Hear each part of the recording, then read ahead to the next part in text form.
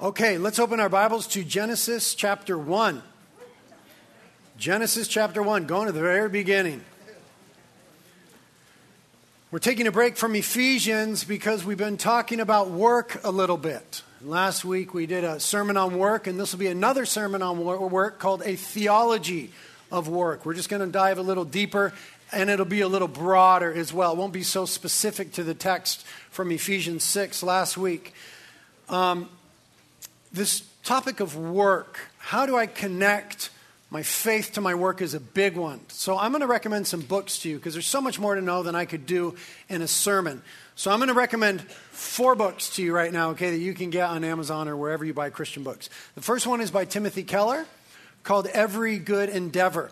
Super accessible book, easy to read, very thorough about how we should think about work as Christians and how we can connect our faith and our obedience to Christ to our work lives, how they intersect and how that's meaningful. So anything by Tim Keller is brilliant and easy to read and wonderful. Not so easy to read, and maybe even more brilliant, is Miroslav Volf, one of my favorite theologians, and this book is called Work in the Spirit, toward a theology of work. So this would be for those of you who are a little bit perhaps educated on work as a theology and like theology, want to dig in a little deeper and really get down to some of the nitty-gritty and some of the possibilities. He really rescues with some of the theological issues facing a Christian perspective of work. In juxtaposition to that, a very simple, tiny little book that can be read in like half an hour, but is so rich and excellent, by my favorite theologian, Wayne Grudem, is Business for the Glory of God. This addresses those things like employment and profit and ownership and productivity and goods and services. How are we to think about them in light of theology? Are they evil things? Gain, ownership, profit, employment? Or are they morally neutral and they just have potential for evil? Or are they actually very good in God's economy and need to be redeemed in the way that we live? So I kind of gave away the book, but you should read this one. It's great. It's easy to read. It's been a blessing to me. And then the newest one that I have on work is called Why Business Matters to God by Jeff Van Duzer. This one's a doozy. It's great. Did you catch that? Doozy. Sheesh. This is a great book. I just picked this up last week and have been reading it, and it's really, really helpful for, again, a general theology, very accessible. He writes from a Christian perspective, but he works a lot in the secular world, teaches at a secular university, has a lot to say that really connects with those of us that are in the work world. So there you go, some recommendations. Please get them. A Theology of Work. We're in Genesis chapter 1. We'll get to the text in a minute. Let me just pray for this teaching. Lord, we just thank you that you love us.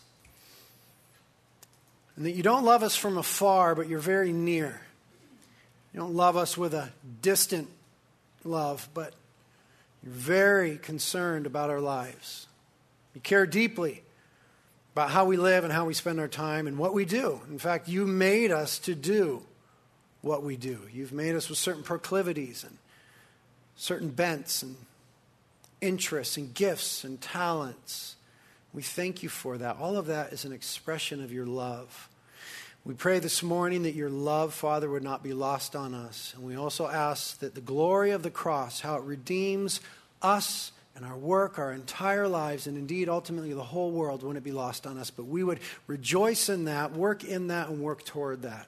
So Holy Spirit, please this morning, give us understanding about work where we spend most of our times, and enable us, God, by your Spirit, to be faithful there for your glory.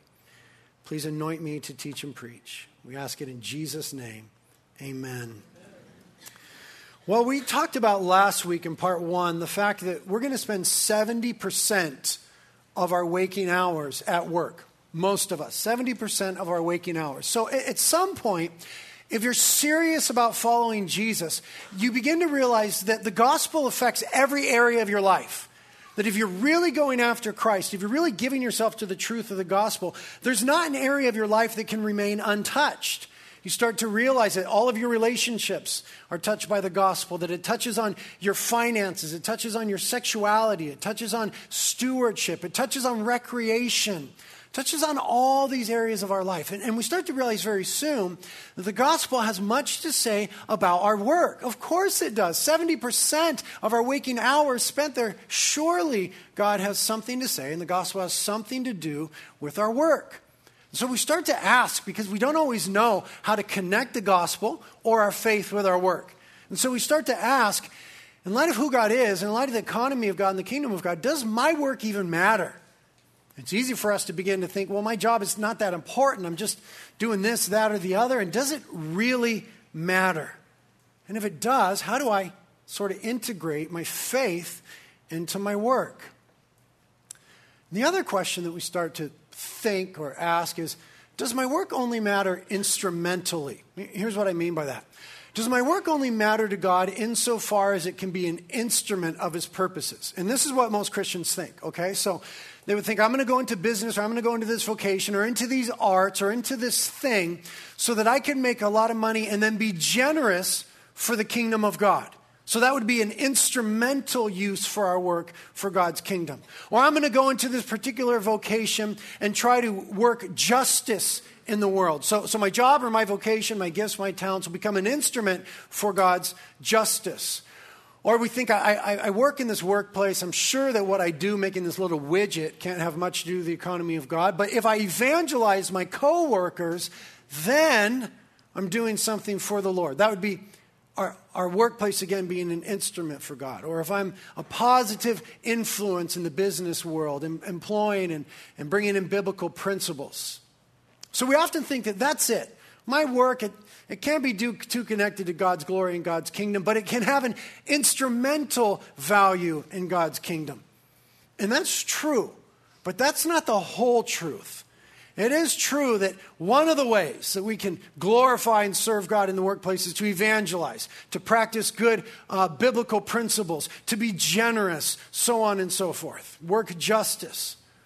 But you see, that lends itself to something that is so destructive in our lives and in our world. And it's this false dualism that we referenced last week. It's akin to ancient Gnosticism, this idea that matter is bad, spiritual things are good. And so that's a false belief. The Bible doesn't support that. And so then what we do when we buy into that is we start to think, okay, my normal life can't be that great. If I want my life to really count for God, I got to do spiritual things. I got to do gospel work. I got to be preaching the gospel or planting churches or serving in the nursery or ushering or giving food to Mexican Medical or all these different things. Is that true? Is it only spiritual work, so to speak, that matters to God?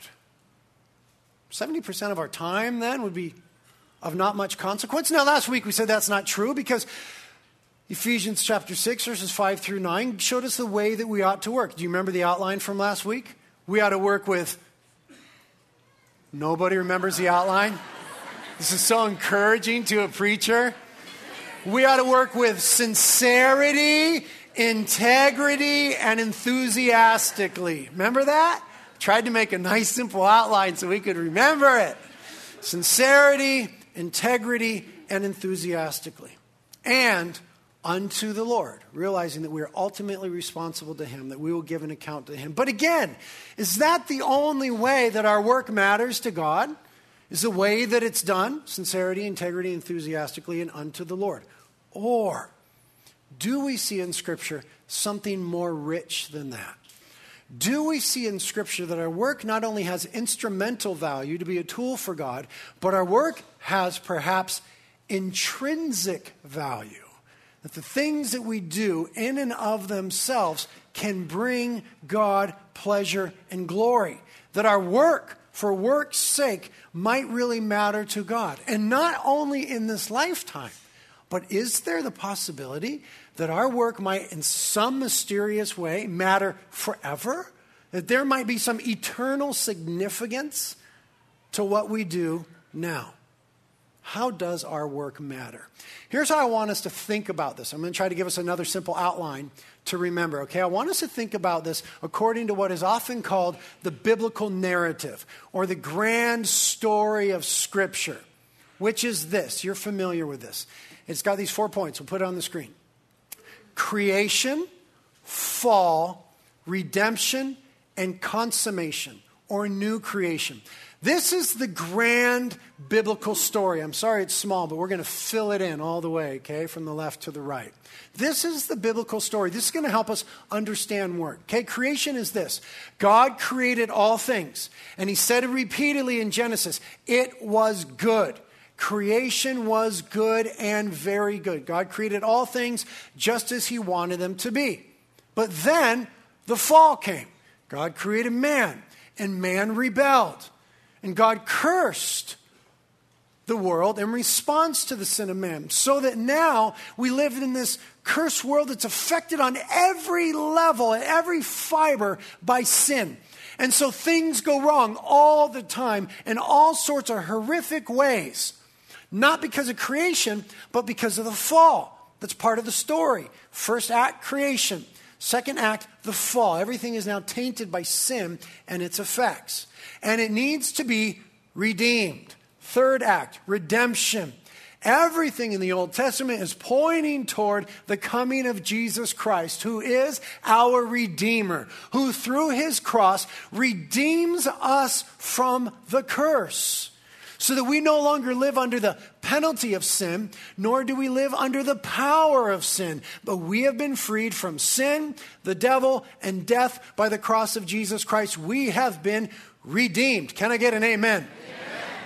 But we realize as we read our Bibles carefully that not only have we been redeemed, but in a way, all of creation has been redeemed.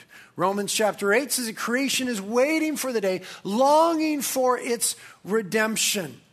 Because what Jesus Christ did on the cross was remove the curse. He became a curse in our place, so that all things will be redeemed ultimately. This leads us to the fourth act, consummation or fulfillment or new creation. When Christ comes again and all the work of the cross and the resurrection is realized fully, where we begin to see we are not only saved from the penalty of sin and the power of sin, but then comes a day of consummation where we realize we're saved from the presence of sin. Can I get an amen? That in new creation, the new heaven and the earth, there will no longer be sin or its effects. Behold, I make all things new, says the Lord in Revelation 21. The tabernacle of God is among men. Christ has come again, and he has wiped away every tear. There's no more mourning, crying, no more death, no more pain. Behold, I make all things new. And we dwell for eternity in a new heaven and a new earth, redeemed by the power of the cross, restored by the work of Christ, him ruling and reigning visibly from his throne. That's what we are anticipating and looking forward to.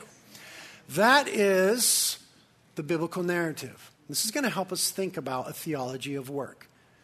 How does each of these affect our work? First of all, in creation, we learn the purpose of work.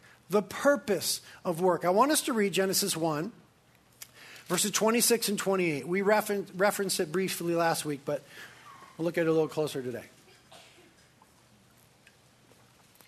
Genesis 1, 26 and 28. Then God said, let us make man in our image, according to our likeness. Trinitarian language there. And let them, that is man, rule over the fish of the sea, and over the birds of the sky, and over the cattle, and over the earth, and over every creeping thing that creeps on the earth. Verse 27 of Genesis 1. And God created man in his own image. In the image of God, he created him. Male and female, he created them. Verse 28. And God blessed them. And God said to them, be fruitful and multiply, fill the earth and subdue it, and rule over the fish of the sea and over the birds of the sky and over every living thing that moves on the earth. Okay. What we begin to see, and we'll look at a few more verses, is that the purpose of work, as revealed in the work of creation, is that we might image and cooperate with God. Okay, the true purpose of work is imaging and cooperating with God. Work is ordained by God as a way that we reflect his nature, his character, and his glory. God is the God who works. And when he made us in his image, among a multitude of other things, we were made to work. And the way that we can bring glory to God in working is we image his attributes of wisdom, knowledge, skill, an appreciation of beauty, creativity, productivity, communication. All these things that go into work are ways that we image of God. We didn't get wisdom and skill and knowledge and beauty and creativity and productivity and communication from ourselves. Those are part of what it means to be made in the image of God. And all of creation is a product of God's wisdom, knowledge, productivity, skill, communication. He spoke it into existence. And then he ordained work. It says he made them in his image and told them to rule. We become co-laborers, cooperators with God in our work. Okay? The purpose of work is to image and cooperate with God. I want you to notice that work enters into the story before the fall. Okay, it's not like slavery. Slavery wasn't a product of creation. Remember when we talked about slavery? That's a product of the fall. But work, like marriage, enters in before the fall. It's a good thing. When he tells us to rule and subdue has this idea: to make the resources of the earth useful for our own benefit, for the benefit of humanity. To make the resources of the earth useful. So to subdue is to be able to make plastic and then make stuff out of that. To make rubber and to make stuff out of that. To be able to produce from the earth the things that would make surfboards. And rocket ships and motorcycles and fishing poles and books and the stuff the Bible is printed on. That's what God is telling us to do. I created all these things. Now you subdue it. Again, the idea is to use the resources of the earth for the benefit of humanity. So here's the important point. What we see from just so far, we're going to look at more verses, is that work is fundamentally good. Work is ordained by God. It's intrinsically good. That is to say, work is not just a necessary evil, though I know we often feel that way about our jobs. Work is not just a necessary evil, nor is work morally neutral. Well, we just got to work. That's just the way the world goes, and we'll try not to mess it up too much. No, work is actually good. In it, we image God as creator, and we cooperate with God. Now, I want to drill down on this cooperation idea. Look in chapter 2 now, at just verse 5. This is really interesting. Genesis 2:5, it says, "Now, no shrub of the field was yet in the earth, and no plant of the field had yet sprouted." Why? 2 reasons.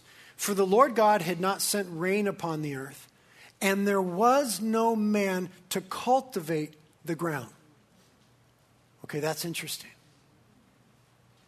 God was waiting for certain facets of creation until he had men and women to work. That word cultivate, literally in the Hebrew, is work. There was no shrubs yet because for one reason God hadn't sent rain, but he hadn't done so because he hadn't created his workers. His workers weren't going to be the birds, they weren't going to be the leopards, they weren't going to be the bears, they were going to be men and women. And it says expressly there that creation was not yet full, not yet complete, because there wasn't a man and a woman to work it. That verse is anticipating God's desire for us to cooperate with him in this good thing he made called work. And notice it's a partnership. God would bring the rain, and we would do the work of cultivating. Only God can bring rain. Only God can ultimately make things grow. But then we come along and make bread, right? There's this cooperation. We see it unfolding now in verse 15, Genesis 2:15. God makes man, he puts him in the garden. Then it says in Genesis 2:15, "Then the Lord God took the man and put him into the Garden of Eden to cultivate it and keep it." literally to work it and to keep it. Now, it was paradise, but it wasn't complete. God left a role for man. Now, isn't that strange? Because we often think, well, in a paradisical setting, we wouldn't be working. That's not what Scripture teaches. The garden was paradise, but God expected man to work it and to keep it. It wasn't fulfilled until man began to play his role. God provided all the building blocks and would bring the rain, but he wants people to work it. I want you to notice that what happens here with Adam and Eve is they receive a calling. You know, our word vocation comes from the Latin vocare, which is to call. They receive a calling. There's a special way in which God made them to work and keep, to cultivate the garden as a calling. So, partnership, cooperation. We see a really neat example of this in the Gospels when Jesus is getting ready to feed the multitude. And there's a kid, and he's got a little bit of bread and a little bit of fish. You guys remember the story, right? And the disciples are like, look, how are we going to feed these thousands of people? Like, we just got a little bit of bread and a little bit of fish. And you'll remember that Jesus takes it, and he blesses it and breaks it, and it begins to multiply. But what Jesus did next is incredibly important for our understanding. It connects to Genesis here and to creation. Jesus was the only one who could make the rain, so to speak, multiply supernaturally those resources. But then he handed it to his disciples, who then distributed it to the people. You see, the way that God exercises his dominion and his care and his concern for creation is through his co-workers, you and I. You see, we have a mandate, a calling to participate in God's care for humanity, for creation, by working with him. He gave it to the disciples. They distributed. Same thing as in Genesis 2:5. God would bring the rain, but he was going to have man. He was going to call man to work it and to cultivate it. So, work is ordained by God, and it is fundamentally good. God's intention for work is that we would image him in his creativity, productivity, skill, wisdom, knowledge, communication, and that we would cooperate with him, trusting him to bring the rain, working hard to produce the bread. Work was given before sin. Work was given before anyone had to preach the gospel, before so-called spiritual work. This is spiritual work before God. This was good in the sight of God. Creation, now. When we hear the idea that work is good, we like the idea, but it's not that easy for us because after all, work is work. And though God has intended it to be good, our experience with work is quite different, right? That's why we call work, work, and we call play, play. Our experience with work can be frustrating. Here is the part of the story known as the fall. And what we see in the fall is the problem of work. The fall reveals to us the problem of work. So God put man in the garden, gave him work, said, I want you to image me and to partner with me. In so doing, you will glorify me and we'll have this wonderful relationship together. By the way, I'm putting this one tree in the middle of the garden. It's a tree of the knowledge of good and evil. You can eat from every other tree in the garden, but don't eat from that one. You know the story. Satan comes along, tempts Eve. Eve tempts her husband, and they eat of the fruit. And Genesis chapter 3, verse 17 is where we see the results. Among other results, but for work, Genesis 3:17. Then God said to Adam, because you have listened to the voice of your wife, which is normally a good thing to do, by the way. Okay, don't try to make a doctrine out of that. Normally you should listen to your wife. And have eaten from the tree about which I commanded you, saying you shall not eat from it. Here's the results. Cursed is the ground because of you. In toil you shall eat of it all the days of your life. Both thorns and thistles it shall grow for you. And you shall eat the plants of the field. By the sweat of your face you shall eat bread until you return to the ground. Because from it you were taken, for you are dust, and to dust you shall return. That sounds more like most of our experiences of work. Thorns and thistles, sweat and toil. Thorns and thistles, sweat and toil. These were not God's intention. These are the products of the fall. These are the product of man's rebellion against God. When we refuse to obey God, a curse entered into the world, and now work is cursed. You say, I get that. My work feels cursed. So that what happened here is Adam and Eve went from cultivating good creation, unfallen creation, to now fighting creation. Thorns and thistles. Same method as before, same amount of watering, same amount of pruning, same planting and plowing, but now sometimes thorns and thistles. There would still be crops, but now it would be by the sweat of their brow. It would be toil. It would be frustrating. Work would truly become work. What God was doing in this was allowing humanity to experience a little bit of what he experiences. Rebellion from that which should obey.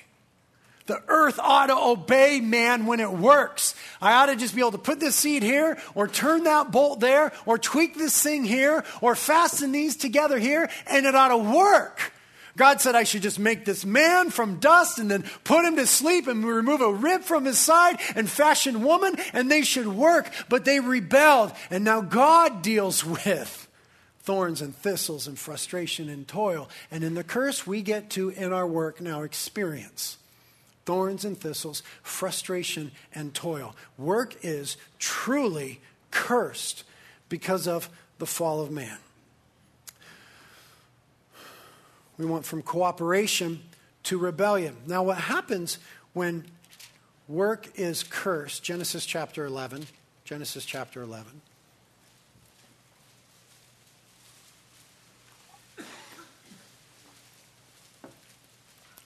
Is not only now do the materials that we endeavor to work with rebel against us, and now death has entered in, so our bodies rebel against us. We can't surf the way that we once used to surf. We can't pull lobster traps like we used to pull lobster traps. We can't lay as much concrete as we used to do. Our bodies are cursed as well.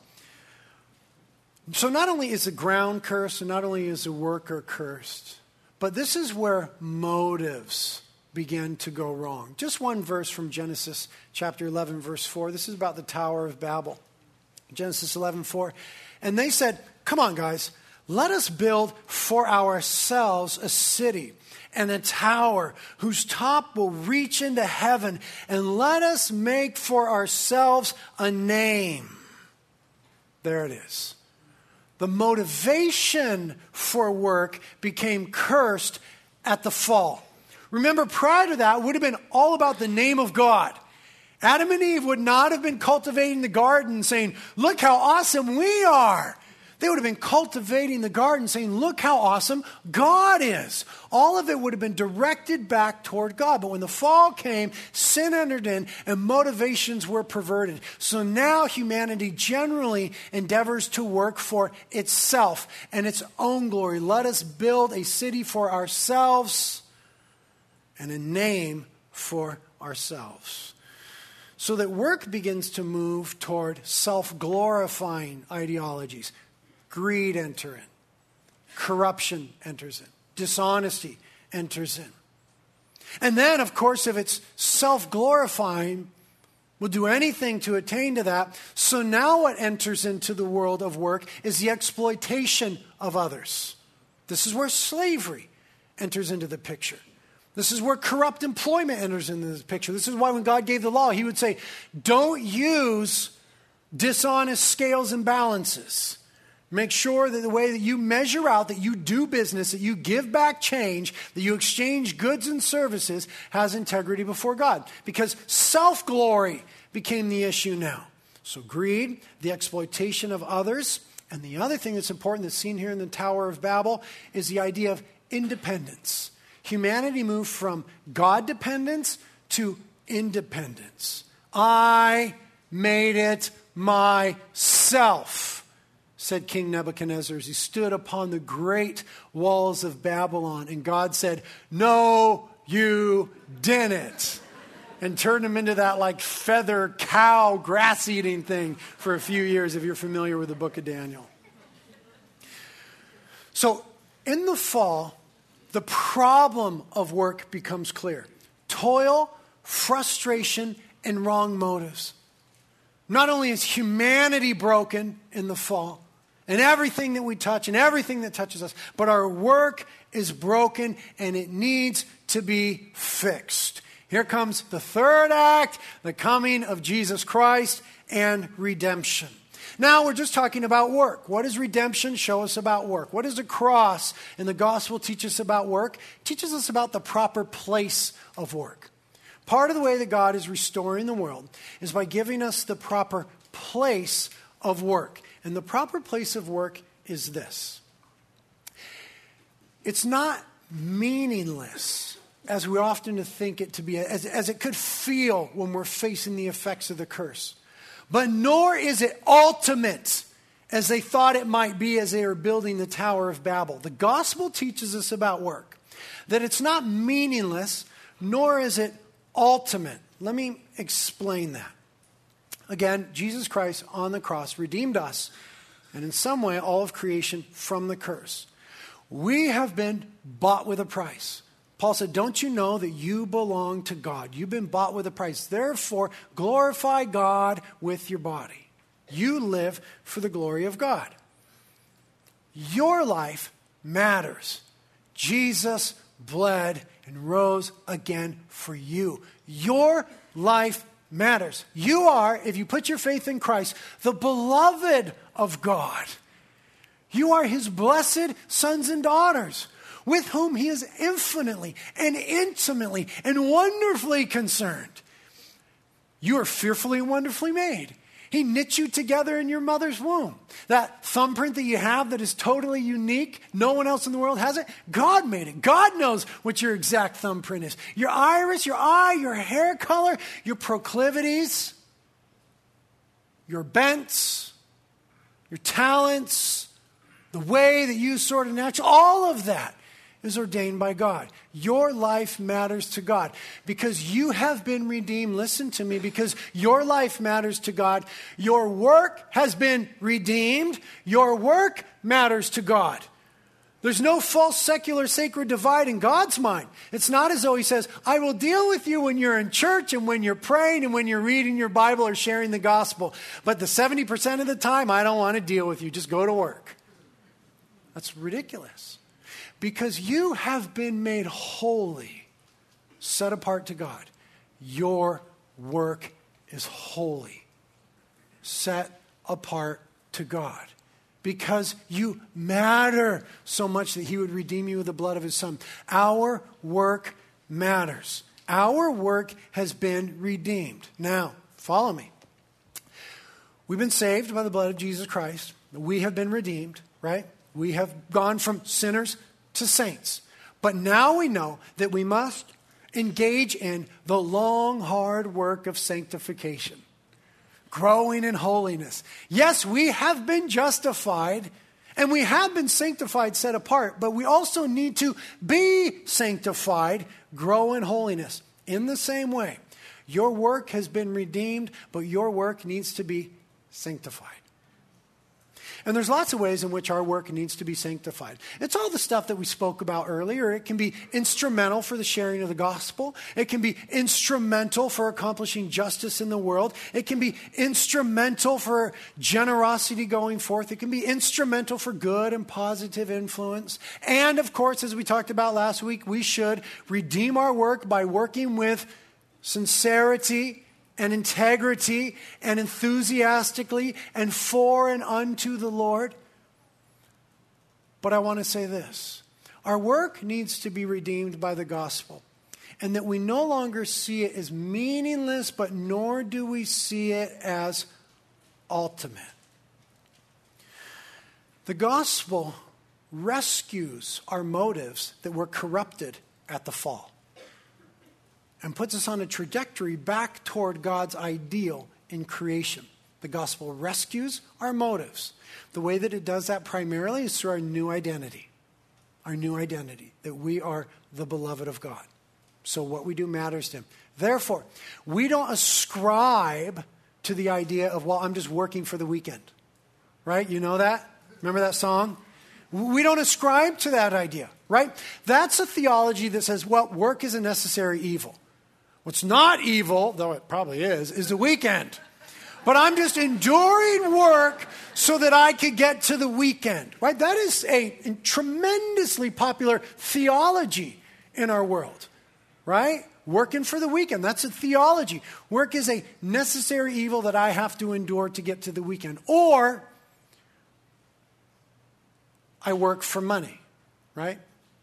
And everybody does to a certain degree. Nobody wants to work for free. But here's where work is most perverted, is that when we begin to do our work to accomplish a feeling of significance, we totally subscribe to this. That's why when we meet someone, we may say a few little petty things, but very shortly we begin to say, what do you do? Why do we say that? Because we have a theology generally that says what you do is who you are, or at least a large portion thereof. Now, some of us can't wait to answer that question. Oh, I'll tell you what I do. Because for us, we ascribe a great amount of significance to the work that we do. Others dread that question. We're quick to change the subject. We don't really want to boast about what we do. Why? Because it's also tied to our significance. Significance has to do with identity. We continue to suffer under the weight of the curse and not lay hold of our full redemption when we let work dictate our significance, either an inflated sense or a deflated sense of it. That's when work again becomes feeling or starts to feel like the curse. Who here has seen the movie Chariots of Fire? Raise your hand. Chariots of Fire. Okay, 1981 that came out. So there you go. Chariots of Fire, when I first saw it as a kid in the 80s, I thought it was the worst movie I'd ever seen in my life. Like, so incredibly boring. The opening scene is like the cheesiest music you've ever heard. Dun, dun, dun, dun, dun, dun. And totally 80s, too. Like, cheesy drum machine and synthesizer. Dun, dun, dun, dun, dun. And they're running down the beach, and it shows the reflection. It's like overcast in England. Like, not the way that movies should open to hold our interest, right? We want like things exploding and flying and breaking and falling and rescuing and capturing and beauty and awesome and crazy. Then we're like, I'm in on this movie. But when you're a little kid in the 80s and it's guys running on the beach, dun, dun, dun, dun, dun, dun. I hated that movie. Now that I'm old, now that I'm older, I love that movie. That might be next to Rocky 1 through 4. Any Rocky fans in here? So good, huh? Every year I try to have a Rocky marathon where I just watch 1 through 4. Forget about 5, don't even mention 6. Let it end with a Russian. Rocky 1 through 4. Other than Rocky, Chariots of Fire might actually be my favorite movie. Now, here's what's going on in Chariots of Fire. I'm going to actually show you a clip in a moment, which is something I never do, so get excited. Right? I don't know if in 10 years I've ever shown you a movie clip. I'm going to show you 2. Chariots of Fire, you've got sort of the protagonist and the antagonist. Okay, the protagonist is a guy named Eric Liddell. This is a true story. Chariots of Fire is a true story. Happens in the late teens and early 20s, leading up to the Olympic Games in Paris in the early 20s. You have Eric Liddell and you have Harold Abrahams. Okay? Eric Liddell went on to become a missionary in China. He was a child of missionary parents from China. He was a Christian. And he's one of the fastest men in the world, right? He ran the 200 meters faster than almost anybody in the world. And he was, in the story, achieving a lot of fame for how fast he is. And he's Scottish. He's from Scotland, as was my grandmother. And then you have, at Cambridge in England, this guy Abraham Harold, sort of the antagonist. And he's also one of the fastest men in the world. He's a fast guy. And both of them would go on to win gold medals in the Paris Games in the early 1920s. And Eric Liddell would go on to be a missionary in China who would die there after the Second World War, having led many to Christ and have a lasting impact there. Harold Abrahams would go on to be sort of the patron saint of English athletics. But they had incredibly different theologies as it pertained to what they do. So the first scene that I'm going to show you is from Harold Abrahams, okay, the antagonist, the other runner.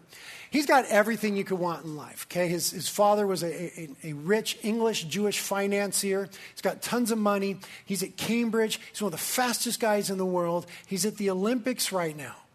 Okay, and he's laying on a massage table getting rubbed down just a little bit before he's going to run the 200 meters, his final event. I want you to see if you could pick up on his theology of work. The first line is sort of obscured, but he's talking to a friend, and he's talking about this idea of contentment and how he's never experienced it. Okay, watch this scene. Kind, a content man. That's your secret. Contentment. I'm 24 and I've never known it. I'm forever in pursuit and I don't even know what it is I'm chasing.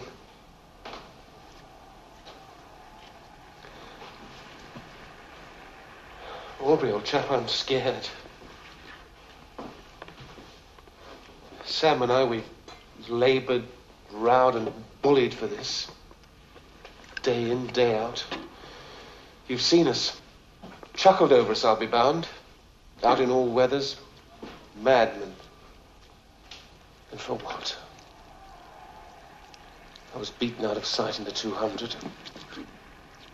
Then that paddock tricked me in the semi. And now, in 1 hour's time, I'll be out there again. I'll raise my eyes and look down that corridor, 4 feet wide with 10 lonely seconds to justify my whole existence. But will I?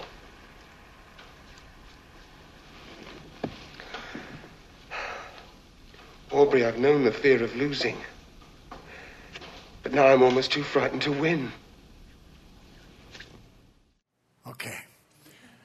Did you catch the line?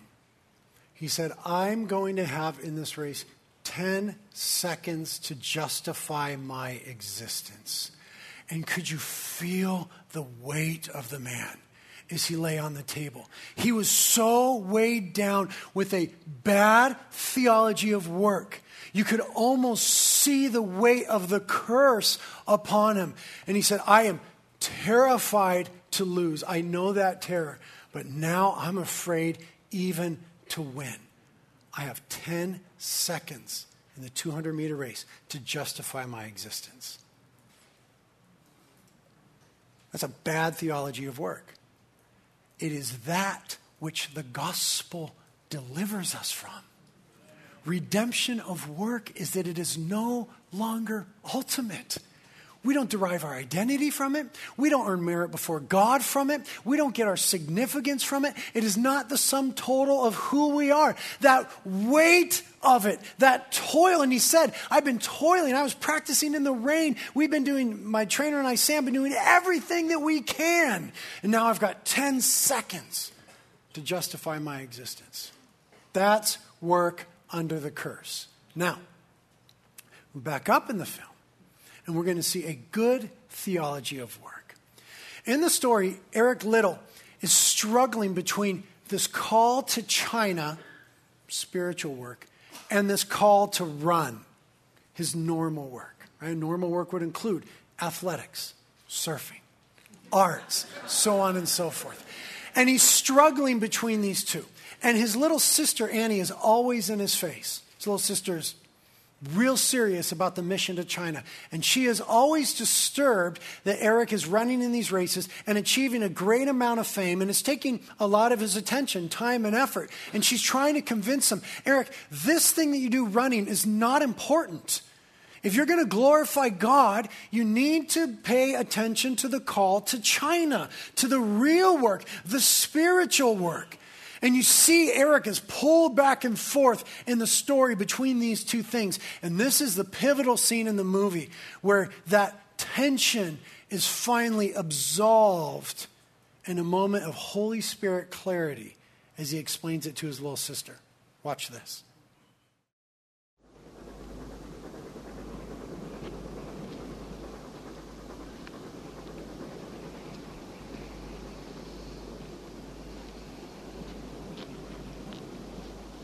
I've decided.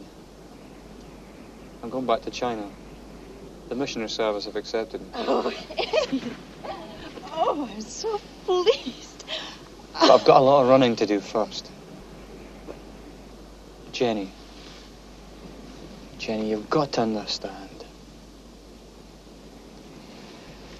I believe that God made me for a purpose.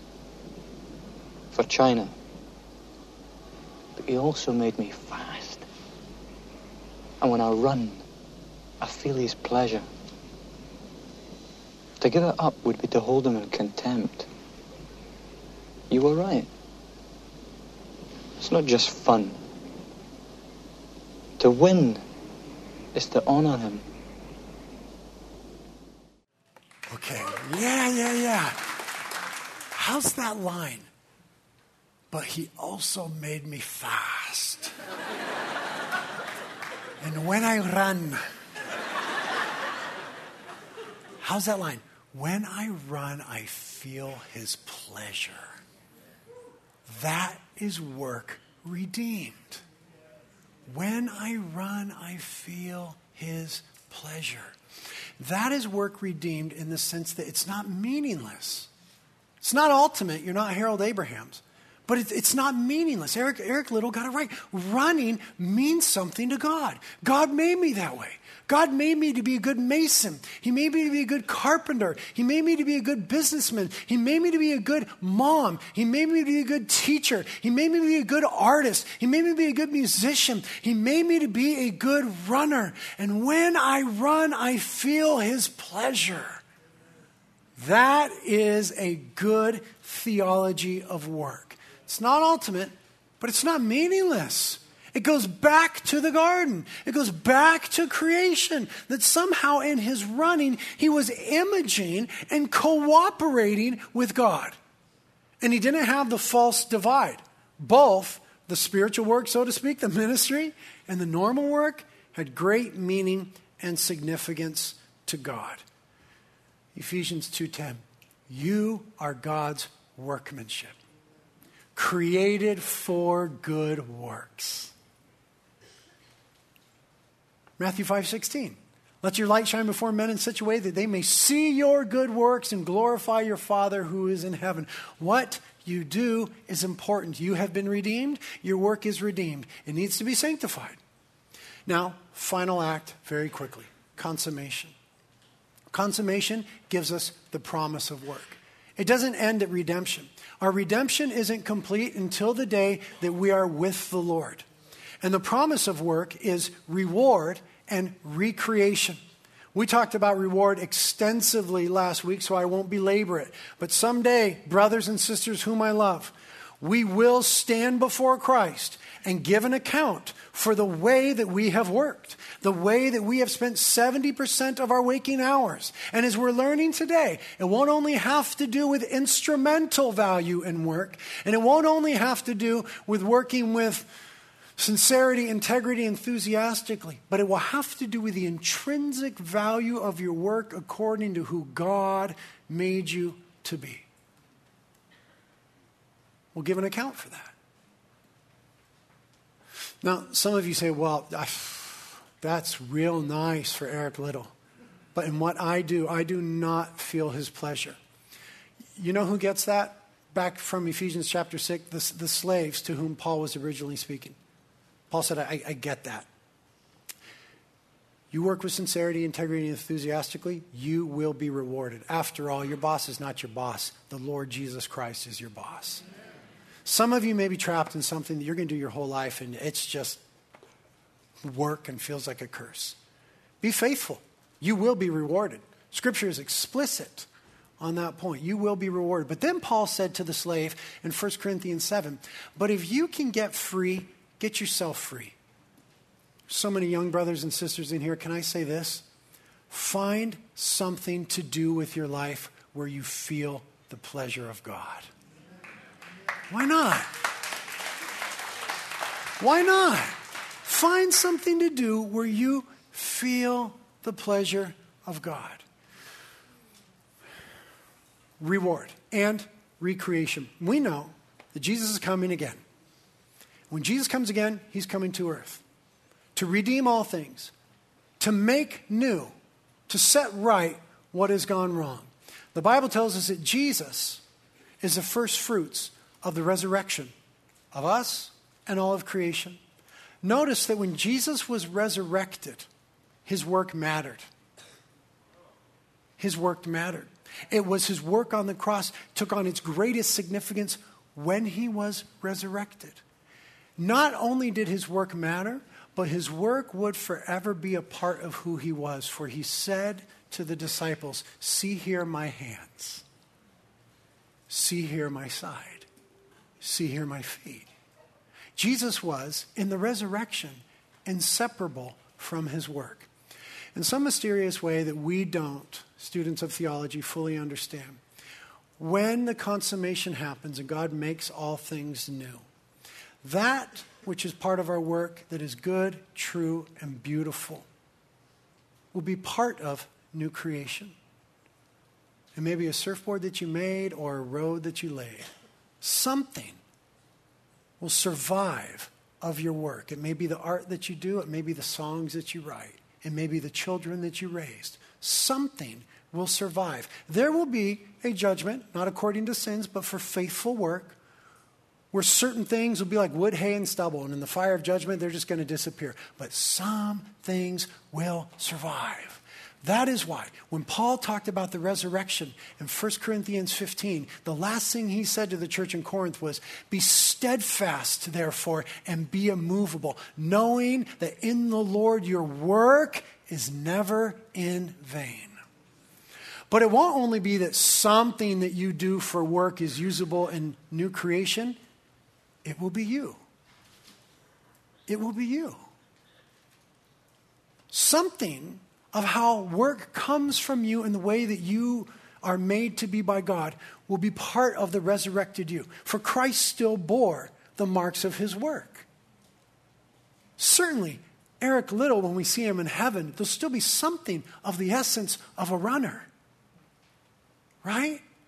When we see, well, I can't think of someone we'll see, but if we were to see someone like Jimi Hendrix, I'm not saying we will, something of that work of his would be part of new creation. It's part of the way that God made us to be. Something of who you are as an image-bearing cooperator with God will be important in new creation. You know what that does for our work? It gives us hope. It gets us through the tough days. It helps us to endure the effects of the curse and to lay hold of our redemption and look forward to the day when God makes all things new and hopefully by his grace says to you, well done, good and faithful. Amen? Amen. Thank you, Lord, for your word and what it teaches us. We just ask for grace to begin to live according to it. You would help us to think truly on these things, and you would enable us by your Holy Spirit to act truly according to these things. We look forward to that day when we're home. We realize we're not there yet, but we look forward to it, to the reward and the recreation.